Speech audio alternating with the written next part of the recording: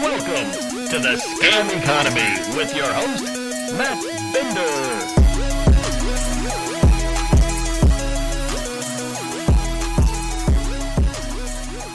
Happy New Year, everyone. It is the first episode of Scam Economy for 2023, 2022, the first year of this show in the bag. And now there's so much already going on in 2023, and we will be talking about all of it in the coming weeks and months ahead. But before we do that, I wanted to take a quick look back at 2022.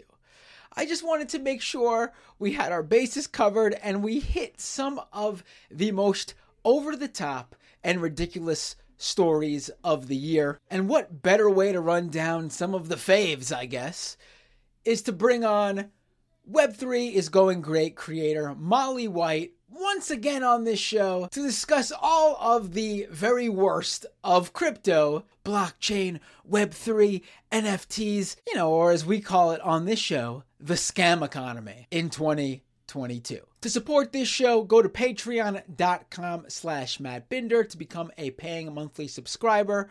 You can also support this show by becoming a subscriber on YouTube at youtube.com/mattbinder or becoming a follower on Twitch at twitch.tv/mattbinder. And you can check out all the links to the podcast version of this show at scameconomy.com. Now let's get to the best of the worst of the year that crypto went to shit. And joining me now, once again, long time no see, is Molly White, the creator of Web3 is Going Great. Great to have you back.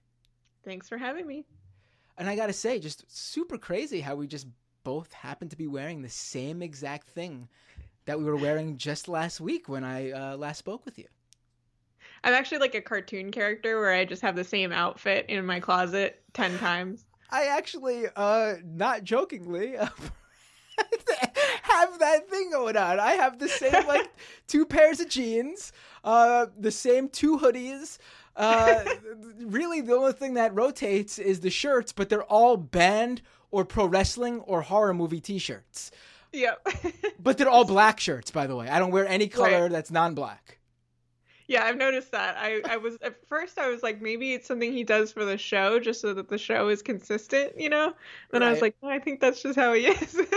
No, in fact, the only shirts I can't wear for the show are the black shirts I have that have green print, like some of the zombie movie shirts I have green print. Yeah. So I can't wear those. I'm wearing an Against Me shirt right now that's like a greenish yellow, so I can't. If I unzip the hoodie, you'll see right through it. So, yeah.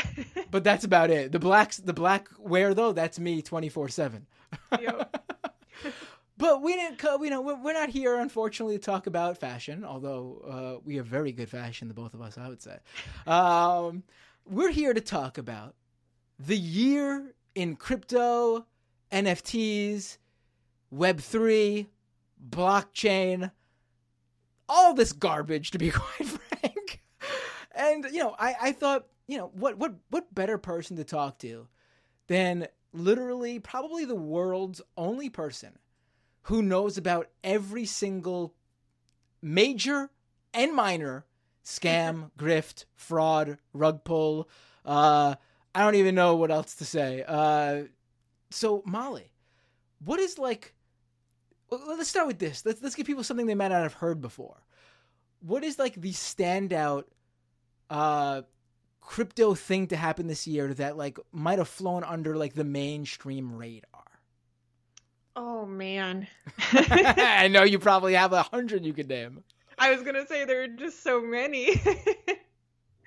I think that some of the NFT project rug pulls were pretty spectacular, especially the ones that had celebrities involved with them. And I feel like those never got the attention that I expected them to. It seemed like it would be kind of a media darling story. It's like some celebrity put together this NFT project and then just totally gave up on it and took all the money. That seems like a dream, but a lot of them never actually got that much coverage, which was surprising to me. Right. Was there any specific individual that just comes off the top of your head who we should name drop? Maybe we could bring shame on them now, even though they escaped the shame. Maybe you could get them to come on your podcast. Yeah. There were some sports players. De'Aaron Fox was one of them. He created this NFT project that was these really horrifying, they were kind of like Uncanny Valley Fox characters that were all NFTs. And there was this whole roadmap that they were going to give out scholarships and you could get tickets to his games. And it was pretty popular. You know, they had like a ton of people in the Discord and I think they made over $1 million in terms of the sales. And then just kind of vanished. He like made some kind of lame excuses about how he was just so busy with playing in the NBA, as though he is like out there coding up the smart contracts himself, you know, or whatever. And so that was definitely a big one. That was in February, I think. Right. No, go ahead. I was just going to say that was only one in a string of celebrity rug pulls. I had to add a category to the website for it because there's been several. Right. And it's hard for me, actually, with the celebrity one, it's hard for me to remember if it was in 2022 or in 2021, because 2021 was like the year of the influencer crypto scam. Yeah. I feel like people caught on.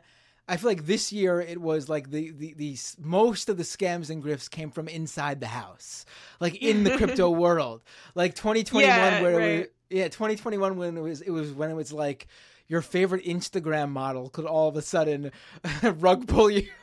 Yeah, exactly. She could launch a token, and yeah, exactly. All right. Yeah, I mean, I think it helped that like NFTs were so big towards the beginning of the year and then last year, and that is a very sort of accessible thing, I think, for people to get into, even if they're, you know, Instagram models or whatever. And it's also something I think that they're easily sold on by, you know, outside people who are like, hey, you should do an NFT project. And they're like, cool, I want to sell pictures of myself. You know, it sort of makes sense. So yeah, there were a lot of those. Right. For me, the one that comes to mind when we're talking about celebrities, this one didn't go under the radar, and this wasn't really like his fault. It's his fault for buying it. But Seth Green, while we're talking celebrities, he didn't scam anybody. He was scammed. But the story is amazing, where basically Seth Green bought this Bored Ape. And, you know, Molly, you probably know the story even better than I do. Do you want to get people up to date with what happened to Seth Green this year with his Bored Ape NFT? Yeah.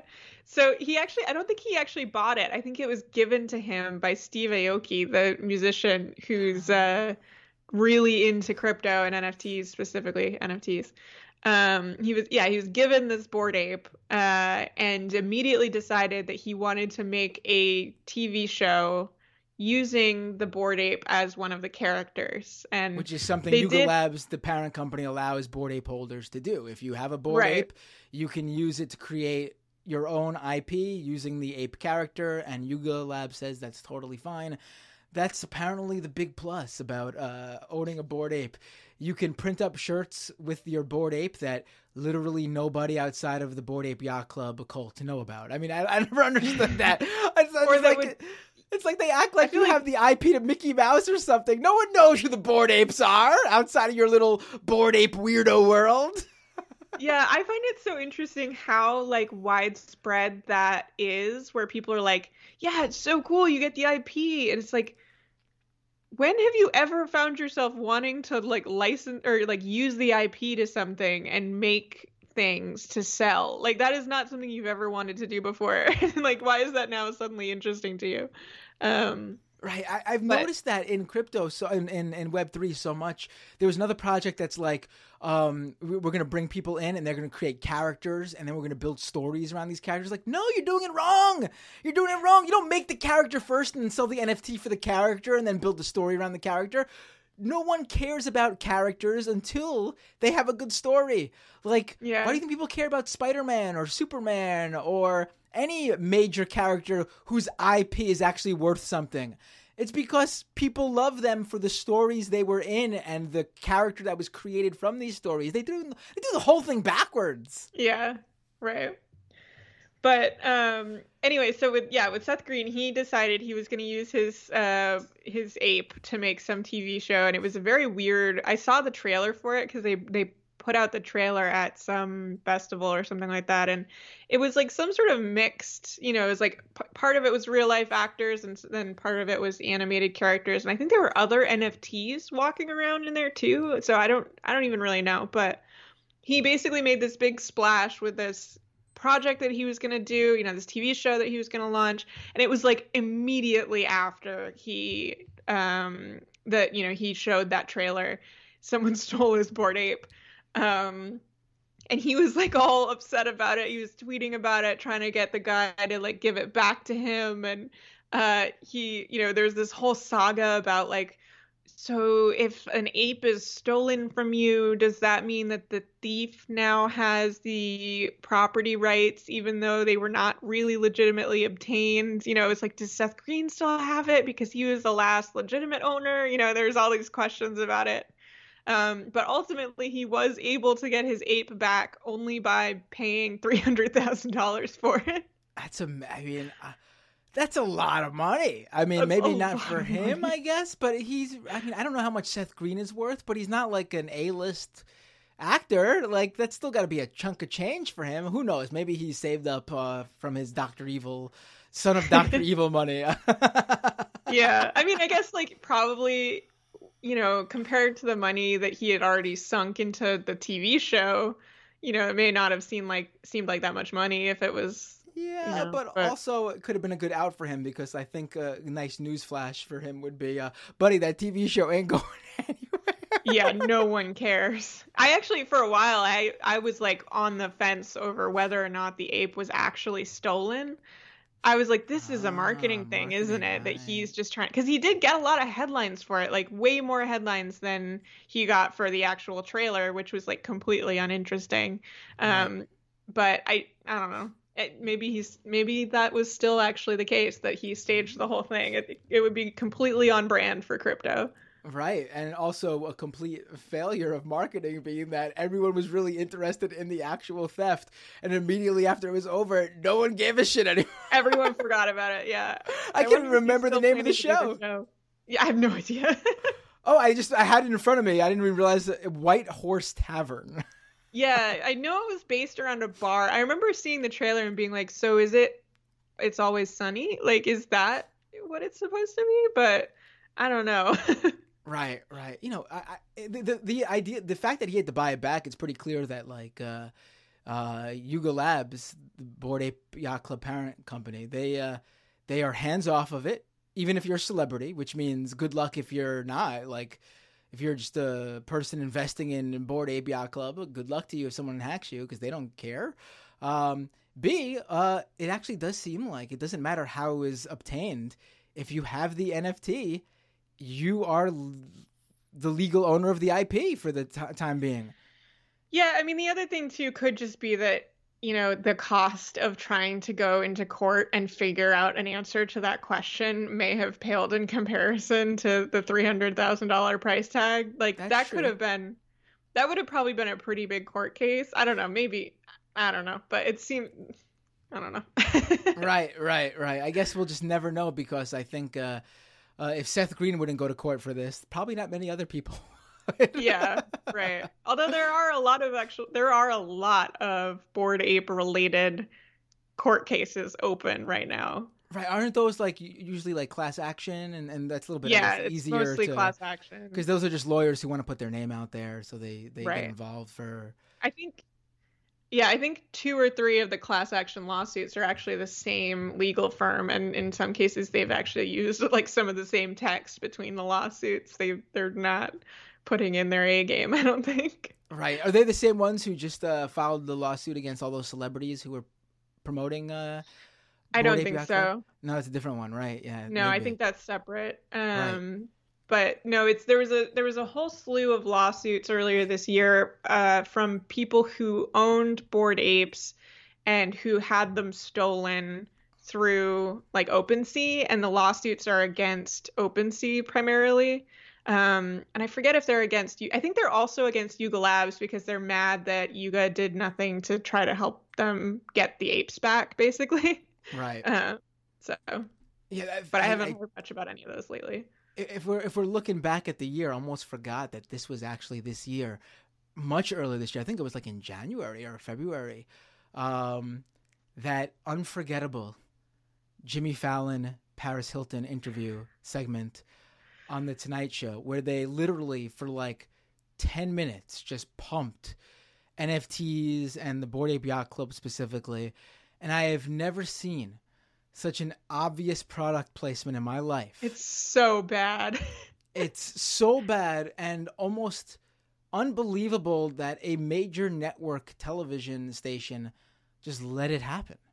Like, really crazy. And like, Fallon continued to like talk about NFTs in this really bizarre way throughout his show for many months. Yeah, it was very like artificial.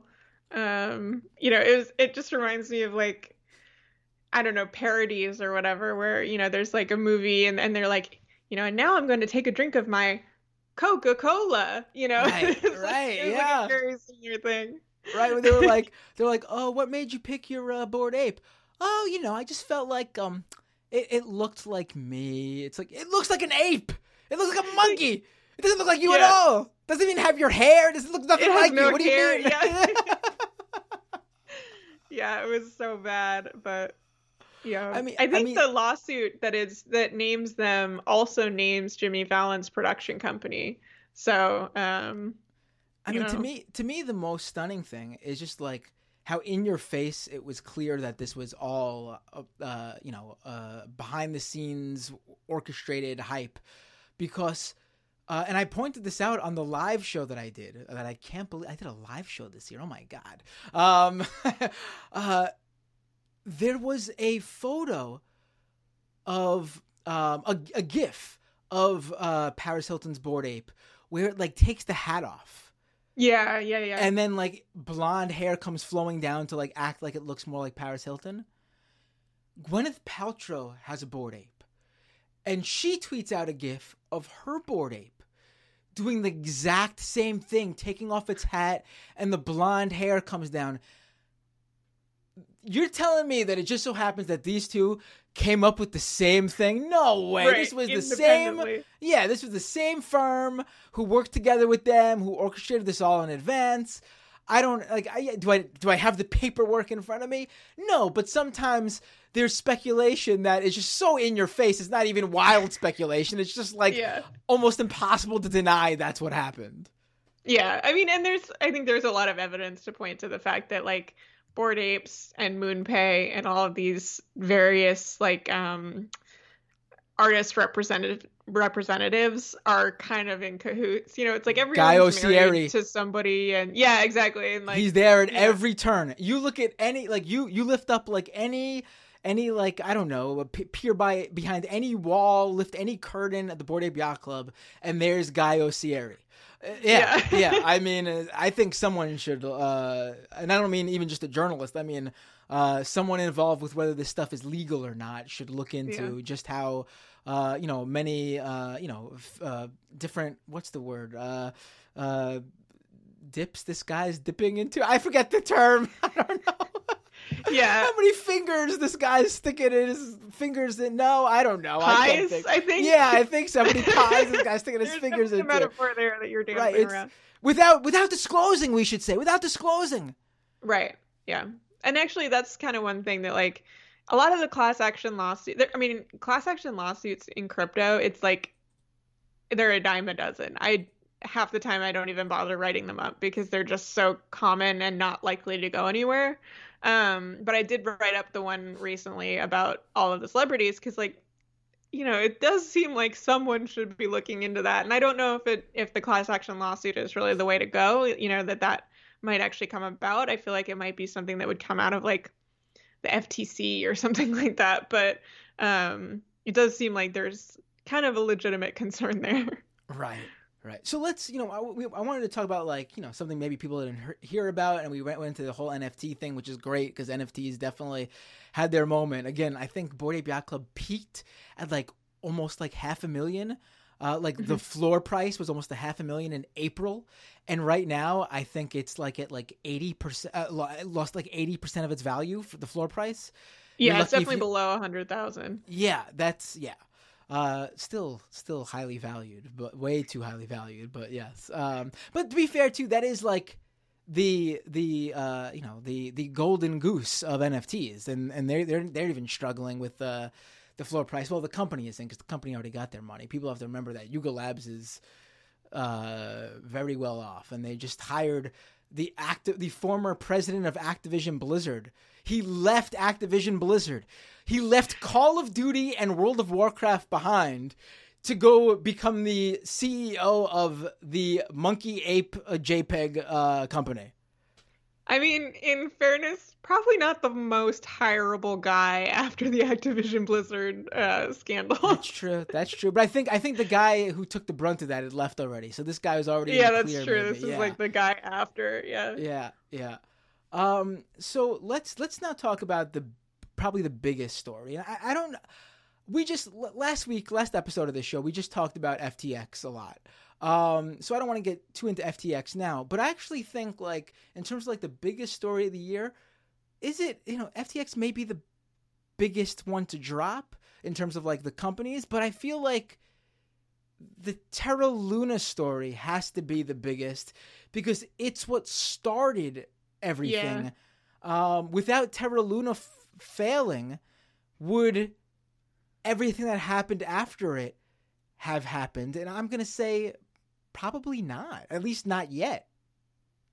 Yeah, I mean, part of me wonders if there just would have been a different, linchpin that would have collapsed everything else. It feels like something had to give, and it was Terra Luna. And if Terra Luna wasn't there, it might have been something else. But can you give people a quick like a reminder of what Terra Luna was all about?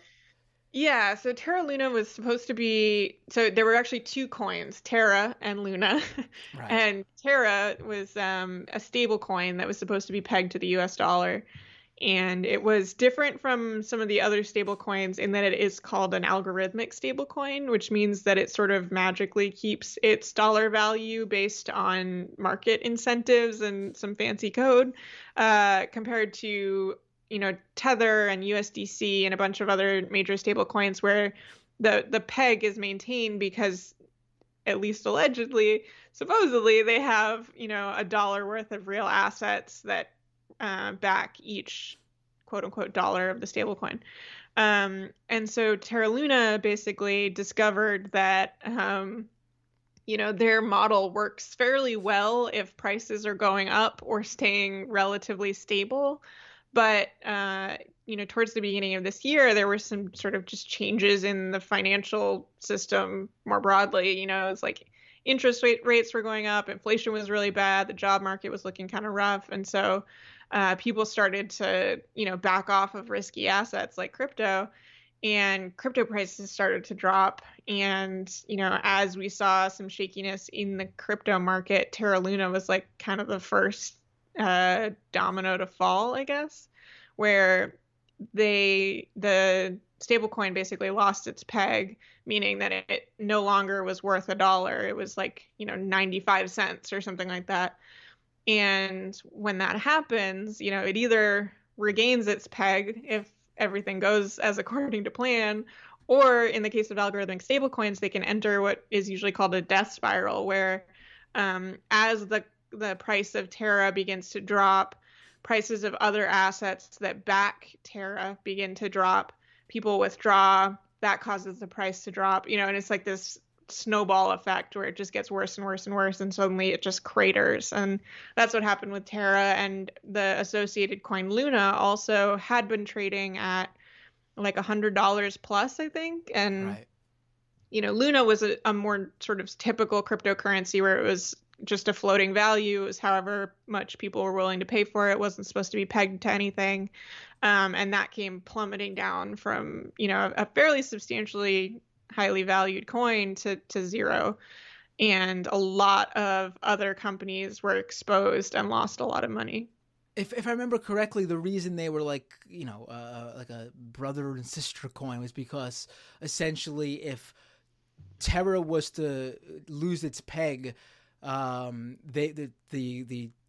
company behind the tokens would like sell off Luna to help even out Terra, like buy up Terra, something like that. If I recall, am I remembering that correctly? There was some sort of like weight that the two had on each other that attempted to keep each other where they were supposed to be. Yeah, basically the idea was that like you as a crypto trader could arbitrage the price where like it was advantageous for you to push up the price of Terra if it fell below $1, and it was advantageous for you to push down the price of Terra if it was above $1. And that was via the basically burning and minting these Luna tokens. But because they were so tightly linked, you know, the collapse was also sort of amplified by that. Right. And talking about last episode where we were discussing how SBF got away with what he got away with for so long, a whole month before he was arrested, we should mention that Do Kwon, the founder of the company behind Terra and Luna, is still on the lam. He's a wanted fugitive. Interpol even has like a red alert out for him. Yeah, unless you talk to him, he maintains that he is not on the run and he is just hanging out in like Kosovo or something like that. It's somewhere really bizarre. Serbia just happens to be like one of the very few places where Interpol can't come and get you. Yeah, it's like, just hanging out in Serbia where I just always vacation for months and months out of the year randomly. What are you guys talking about? I just love painfully cold climates, you know? Right. At the absolute worst time to go there, right? Yeah. Oh man, that'll be an and I love the fact that these guys, Do Kwon, and then we mentioned them last episode, but 3 Arrows Capital is another one really involved here. I get to do a 3 Arrows Capital episode. I need to because they're just as culpable in all this too. But when SBF, when the curtain was pulled under SBF and his fraud was out there for a full show, Do Kwon and the 3 Arrow Capital guys were coming out and being like, "Aha! A criminal!" It was like, "Excuse me, who do you guys think you are?" I love it. I think it's like they think that in crypto, like, crimes are graded on a curve or something like that, and so like as soon as someone did a worse crime, they're like, "See, we're not that bad," and they're like trying to launder their reputation. It's very funny to watch. But I mean, the thing is too, they totally think that they totally think that people are, like you said, like that. I don't know, that much of a sucker to believe this sort of stuff. But well, you know unfortunately, I think to some extent they may be. I was going to say that. Yeah. I mean, you see some of these people online dropping into their replies being like, I believe you every step of the way. This is all just people spreading FUD. It's like, what? Are you kidding me? Yeah. You just, well, and we saw, I mean, it was what happened with the Wonderland project. They basically, one of their team members was just totally pseudonymous, used a cartoon avatar and was eventually unmasked as Michael Petrin, who had been involved in some really shady financial stuff in the past. It definitely contributed to the collapse of that project, but there are a lot of people out there who are like devoted fans of his and will go and buy into whatever project he's working on, and he's constantly like making new projects and stuff, and it's like people just don't care, or they forget, or they think that the scammer can scam again and this time they'll be in on it or something like that. Right. Yeah, it's just amazing to see the people be like, I lost $50,000 to Terra Luna. Oh, spreading FUD by saying Do Kwon lost money. Like, they're defending the people who just screwed them over. It's amazing. All right, let's move to the next one. Do you, what comes to mind for you, Molly, in terms of now just like a free reign, like free, I don't even know, what do they call it when you just like just freestyle. It's like whatever comes to mind. Like, what was something that happened in crypto this year that like you feel people need to take away from when thinking about 2022 in terms of cryptocurrency? Well, I don't think we could get away without mentioning all of the bridge hacks. That right. Seems like something that has to sort of be mentioned. The many, many hacks of basically blockchain bridges, which are how you can sort of move tokens from one chain to the other. So like if you have Bitcoin, but you want to spend those Bitcoins on the Ethereum chain, or whatever tokens you're thinking of, you can sort of bridge them between the two. But they're also this incredible sort of attack vector for hackers. And some of the largest dollar value hacks that we've seen this year were based on blockchain bridges. I think if you were, I don't have a list in front of me, but I think if you were to look at like the top 10 crypto hacks this year, it would be, 6 of them would be blockchain bridges or something like that. And they would be like hundreds of millions of dollars. Right. I think Nomad and Wormhole were 2 of the big ones. I'm just quickly looking in front of me. And the Axie Infinity hack was technically a bridge also. And that was the biggest crypto hack to date.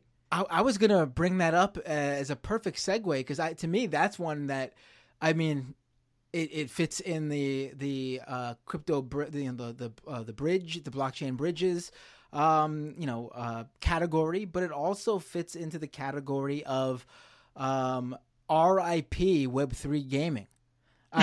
Yeah. This is the year. This is the year where the hope of, and I know that's what Bored Ape Yacht Club is doing right now with hiring the Activision Blizzard CEO, president as their CEO, but their mountain to climb is that much higher due to Axie Infinity. There was some real, even well into 2022, there was some real, hope for blockchain-based gaming. People over and over again, you would hear from people like whatever they would be a naysayer. It was like, listen, you could say what you want about crypto. You could say what you want about pure like NFTs for trading or whatever. You're saying that all this is just worthless, highly volatile, speculative trading. Okay, fine. Let's say I take all your arguments for their word or whatever. But let me tell you, Web3 gaming. Just wait for it. That's the future. Yep. This is where it's all going. All this stuff is just the building blocks for that. And then their big, the biggest Web3 game, Axie Infinity, just gone. Just disappears. Yeah, Axie Infinity was like the golden child for Web3 gaming. That was like what everyone was talking about, and people were so excited about how it was like giving jobs to people in the Philippines and stuff like that, even though there was just like bonkers stuff happening there. Part of me like kind of wonders what would have happened in like the alternate universe where the hack didn't happen, because I think Axie was kind of on the way down, already. The economy in the game had sort of started to collapse. And so I would have kind of wanted to see what happened if they had just rode that out. Right. But yeah, the hack definitely threw kind of a wrench in things, and the game absolutely has not recovered. Right, and there's been no Web3 game to take its place. Like, you'd think, like, oh, if this was really a growing sort of space, oh, what a perfect opportunity. Axie Infinity shit the bed.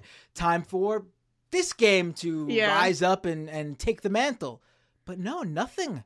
Yeah, nothing. There are others out there, but I think the problem with Web3 gaming is that gamers don't want it. Well, there's a lot of problems with Web3 gaming, but it's like, if if token prices are really high, like they were, last fall, 2021, not this past fall, you can kind of draw people in with the idea that like you can get these tokens that are worth a lot and you don't actually have to do much to do it. You just grind away at this game.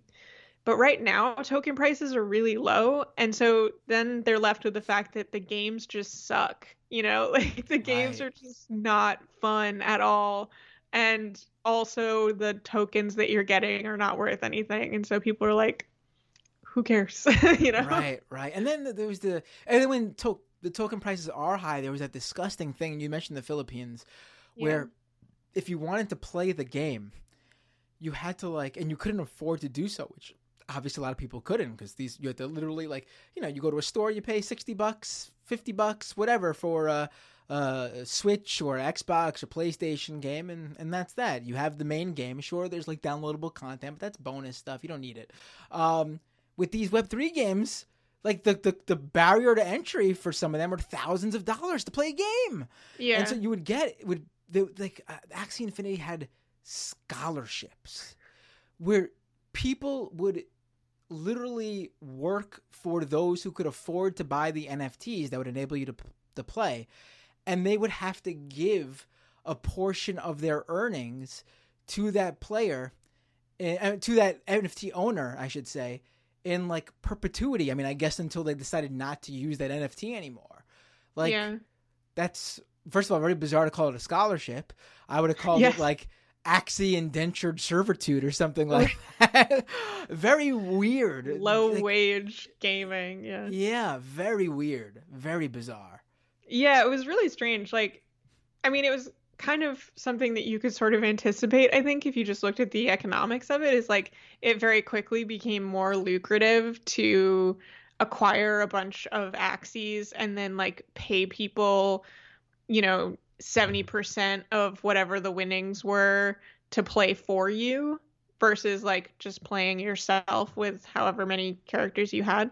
And so you could probably have predicted that might happen, but one thing that was just really remarkable about it is how it was spun as this win for crypto, and how, this was showing how crypto could, bring employment to these, developing countries where the other options out there for work were really bad. And so it's instead of, working in really terrible conditions, they can just play this game all day, and that, they'll make more money doing that.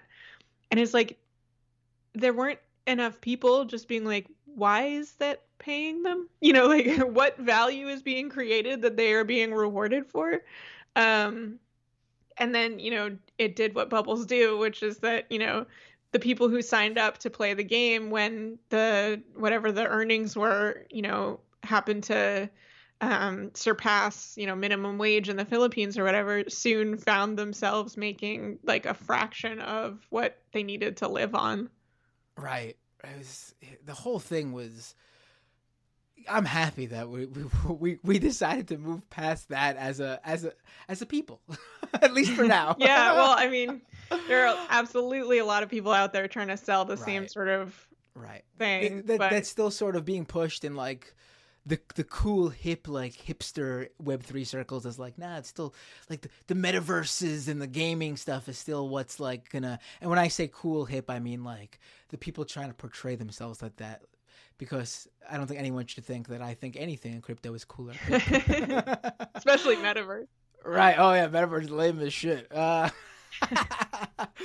just, I guess, do one more each, because I feel like there's so many to talk about, but I wanna really make sure we hone in on just the few of the ones that people should not forget about when leaving, when thinking back to this year, and then we could end on what we think's gonna happen in 2023. So I'm gonna go with a positive one, because I really enjoyed this. This was the only instance I've ever seen where a rug pull was a net positive.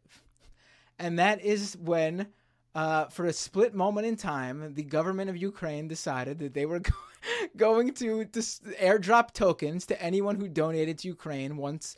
I guess I should go back a little bit. Russia invades Ukraine in February of this year. And as Ukraine tries to raise money to fight back against the country that has invaded them, they go to crypto. And I have my issues with crypto, and have my issues with them going to crypto. But it's understandable that you would just try to raise money wherever you could. It can't be picky at that moment in time. But one thing they did was, in order to get the donations up, they said that they were going to airdrop like a special token, like a crypto token to everybody. Or something. I don't think they were specific ever about what they were going to airdrop. Or maybe it was an NFT. I don't really even remember. They promised a vague airdrop. And immediately, the charitable consciousness of crypto just immediately just comes together and goes, out of the goodness of their heart, certainly not pushed by the idea of maybe they could get something monetizable out of this. The donations all of a sudden skyrocket. And immediately after, I guess the Ukrainian government, I think they even went on record, if I recall, saying that they realized what was going on and they didn't feel comfortable giving people stuff, as in like an exchange. Like this was supposed to be charitable, and those were supposed to be the NFTs or whatever, are supposed to be like those PBS tote bag thank yous. You're not supposed to buy the tote bag. You're supposed to actually for the secondary value. Yeah. Yeah, you're supposed to actually care about PBS, and the tote bag is just a thank you. It's just like so they canceled the airdrop after tons of people donated. And I was never happier to see a bunch of people rug pulled. It was fantastic. Yeah, and there was kind of a period of time where it wasn't always clear if someone who was saying that they had been rugged by Ukraine was like joking or not. Like I think there were some people who genuinely felt like they had just been scammed by Ukraine. Right. Which makes it even better.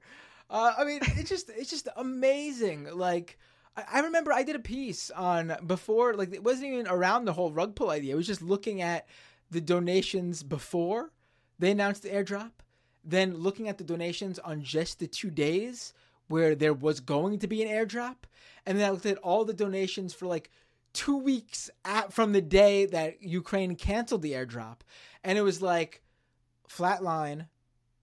Huge spike, like a straight up, just like off the charts. And then after the airdrop was canceled, straight down, even lower than it was the days before the airdrop was announced. It was like no more donations existed whatsoever. It was done.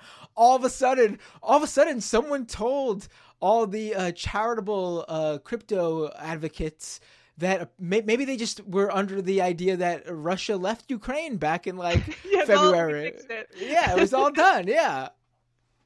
I think that Ukraine really should have dragged that out as long as possible. Like they could have kept that going for a long time. Right. A year-long airdrop. Donate now and you get it. Promise, guys. Right. Donate now and you get the airdrop 8 months from now. Do it now, quick. Yep. Oh man, I mean, just unbelievable. I got great joy out of that one. I really like that one. It's, as you can see, it still puts a smile on my face. It's the best of both worlds. Like Ukraine got money and crypto people got scammed.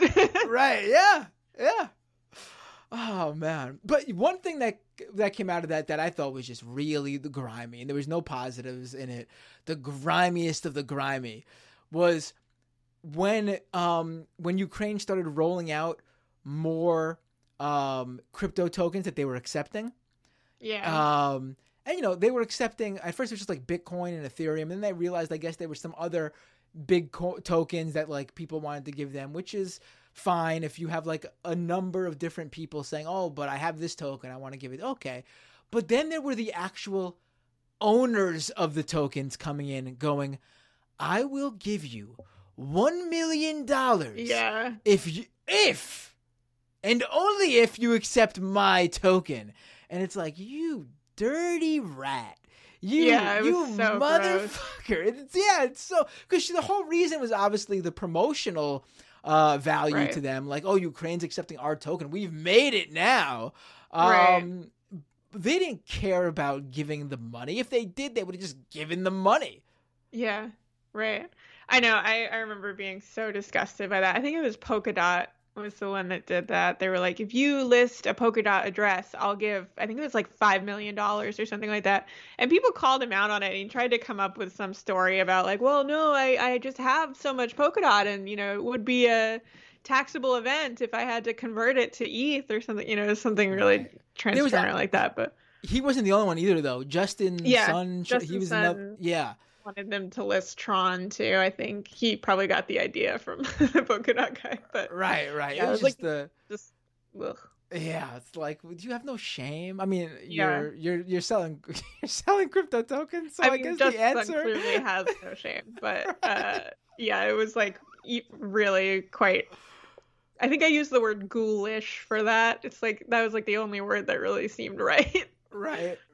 Oh, all right, Molly. I mean, why don't you? Well, let me quickly say, just in case this isn't the one you're gonna do, we should just quickly mention the crypto lenders. We don't have to get too much into it, but all the crypto lenders that came and went: Celsius, Voyager, BlockFi. I mean, really, crypto lending really showed what it was worth this year, didn't it? Yeah, bad year for crypto lending. I mean, the idea. And, Genesis, I think you could add to that list too. Right. Genesis, and Gemini. Right. I mean, I don't know if that was what you were gonna say, but I wanted to make sure we just snuck the lenders in there. Yeah, it actually wasn't. Mine is a smaller one. All right. No, I love the small ones because I can only do so much with the show. And so I feel like I got to pick one thing a week. And so the little ones, I don't usually get to tell my audience about. So that's when it's perfect when you come on and let us know. Boom, boom, boom, boom. Here are the few little ones you should know about. Take it away, Molly. What is something we should not have missed in the crypto world in 2022 that we probably did? So I think one of my favorite hacks this year was the hack of I don't even know, it was some sort of a stablecoin project built on Solana called Casio, I think. I don't know that one. Yeah, it was in March, and someone stole $52 million, which, that's not particularly remarkable, but the hacker kind of turned into like Robin Hood. And he decided that he basically took $52 million and then decided that they were going to give all the money back to anyone who had less than $100,000 in their accounts. And so he basically only took money from people who had over $100,000. And then he said he was going to donate it to charity. Oh my God. I mean, we don't know if they donated to charity, but we do know that because this would be on the blockchain, whether that hacker gave it back to the people who actually had under 100K in their wallet, and he did that. Yeah, I believe so. And it ended up what ended up happening is people were like, wait a second, the $100,000 cutoff isn't fair because that could be people who had their life savings in this Casio app on leverage. And so, they're going to be totally wiped out, and they weren't super rich. They just had all of their money on this app.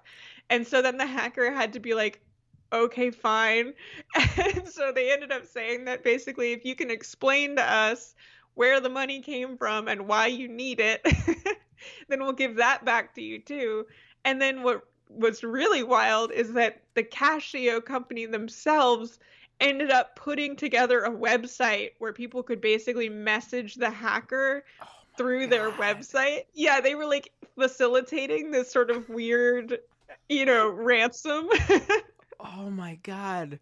I love this idea of this Robin Hood hacker. Hold on a second. Hold on. Here I just noticed that I'm saying, as I'm referring to the hacker, I'm referring to the hacker as a he. And now I'm putting two and two together, and this is your favorite crypto story of 2022. And ideologically, if I was a hacker, I would do something like this. And I know we're pretty close on the ideological spectrum. So, but I don't have the same programmer coding skills that you do. I think I hear a siren. Molly, are you the Casio Robin Hood? Yeah, you caught me. If I were, this is like the O.J. Simpson. If I did do it, that's what I would do. Right. I mean, so would I, right? I mean, that's the way to go. I love it. Oh my God. That's the perfect way to close out 2022. Now, Molly, just a really quick, end the episode with a nice looking forward. What do you think we're looking at in 2023? How much further can crypto fall? Are we going to see more exchanges die out? Are we going to see? I think so. It looking like it, right? We might. Yeah, I mean, I think the big question at this point is what's going to happen to Binance. There's a lot of shady stuff happening over there, and it is not immediately apparent how much they can actually tolerate before things go under. So, before FTX collapsed, they processed, I think, $6 billion in withdrawals in a day. Binance just processed $6 billion this past week in withdrawals. And so they're seeing, kind of a similar, I hate to say bank run because it's not a bank and should not be compared to one, but a run on the exchange, I guess, that they're experiencing a similar one to what FTX saw. And so it's like, boy, I sure hope it's not all popsicle sticks and bubblegum holding Binance together like it was with FTX, because a Binance collapse would be incredible. And if it does happen, I hope that they please just wait till the new year so I can just have a little bit of rest. Right. I mean, hey, we're recording this episode, a little bit earlier than I usually record the weekly drops of the Scam Economy episode of the week, because exactly what you said, it's going to be the holidays. It's people can be busy, so I thought this would be the time to talk about this for an episode in the future. I'm actually worried that maybe this episode will come out after Binance. Possible. We should have like two endings, and one of them we can be like, I knew it was going to happen, Right. Yeah. We saw it coming. Funny story. When I recorded the episode with Ed Zitron, the Friday night that FTX went bankrupt, we then had to come back together the following Saturday night or Sunday. I can't remember. Just in a day or two, we had to come back and record a brand new 30 minutes to talk about how CZ of Binance started selling off his FTT token, FTX's token, and how that was causing a whole thing. And because it wouldn't have been a good episode if we left that huge thing out. And then there was that hacker too, the hacker that stole all the money from FTX, which still I don't even know what happened to it. It just disappeared or something. It's still gone as far as I can tell. Right. Yeah. Oh my God. The positive thing is Web3 is going great, and Scam Economy will not be short on content in 2023. They are going just great. Yeah. There we go. Molly White, once again, absolutely love having you on this show. Where can people find you online? I am Molly0xFFF on Twitter. I am the same on Mastodon. I am on the Hachyderm server, HACHYDERM. And then I am at mollywhite.net. All right. Awesome. Everyone check out Molly everywhere. As long as you can be on certain platforms, honestly, you might. So maybe you should check her out everywhere, just in case you get kicked off of one very specific one. Yeah, right. I do, and I have my links in my my Twitter pinned tweet until Elon makes me take them down. So. Right. Yes. Oh my God. Have a great night, Molly. Always love talking. You too. Well, I hope you enjoyed this episode, the first of Scam Economy in 2023. This episode actually took a bit longer than I thought it would to get out to you all, simply because, well, A, I took a week off during the holidays, just, spend time with the family and reset after this crazy year that was. And then B, I went to CES the following week, which I will tell you, last week on my other podcast, Doomed, I did sort of a Doomed Scam Economy crossover show and did an episode about CES, which I will be dropping in the Scam Economy podcast feed for people who haven't seen it in the coming days. And then C, last week was supposed to be the first episode of the year, but then I got sick. I was out of it for a couple of days with a fever and everything, but I'm better now, and I'm feeling good, feeling refreshed, feeling close to 100%. And I'm ready to take on yet another year of the scam economy. So go to scameconomy.com if you haven't done so already.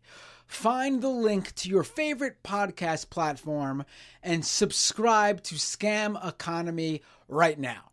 Also, if you have a minute, go to Apple Podcasts or Spotify or whatever podcast platform you so choose and leave a review for the show as well. If you prefer video, go to youtube.com/MattBinder and subscribe to the YouTube channel, or go to twitch.tv/MattBinder and follow me there. And if you're an Amazon Prime subscriber, be sure to connect your Amazon account to your Twitch account and you get a free Twitch Prime subscription every month. That's free for you to give a paid subscription to your favorite creator, paid for by Amazon, obviously.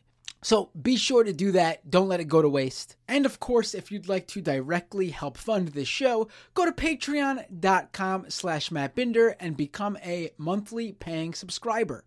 Your Patreon subscription helps me grow this show and do so much more in the coming year ahead. And of course, you can follow me on Twitter and on Mastodon at MattBinder, and you can follow this show on Twitter as well at Scam Economy. I hope you all have had a great new year so far, and I'll see you all next time on the Scam Economy.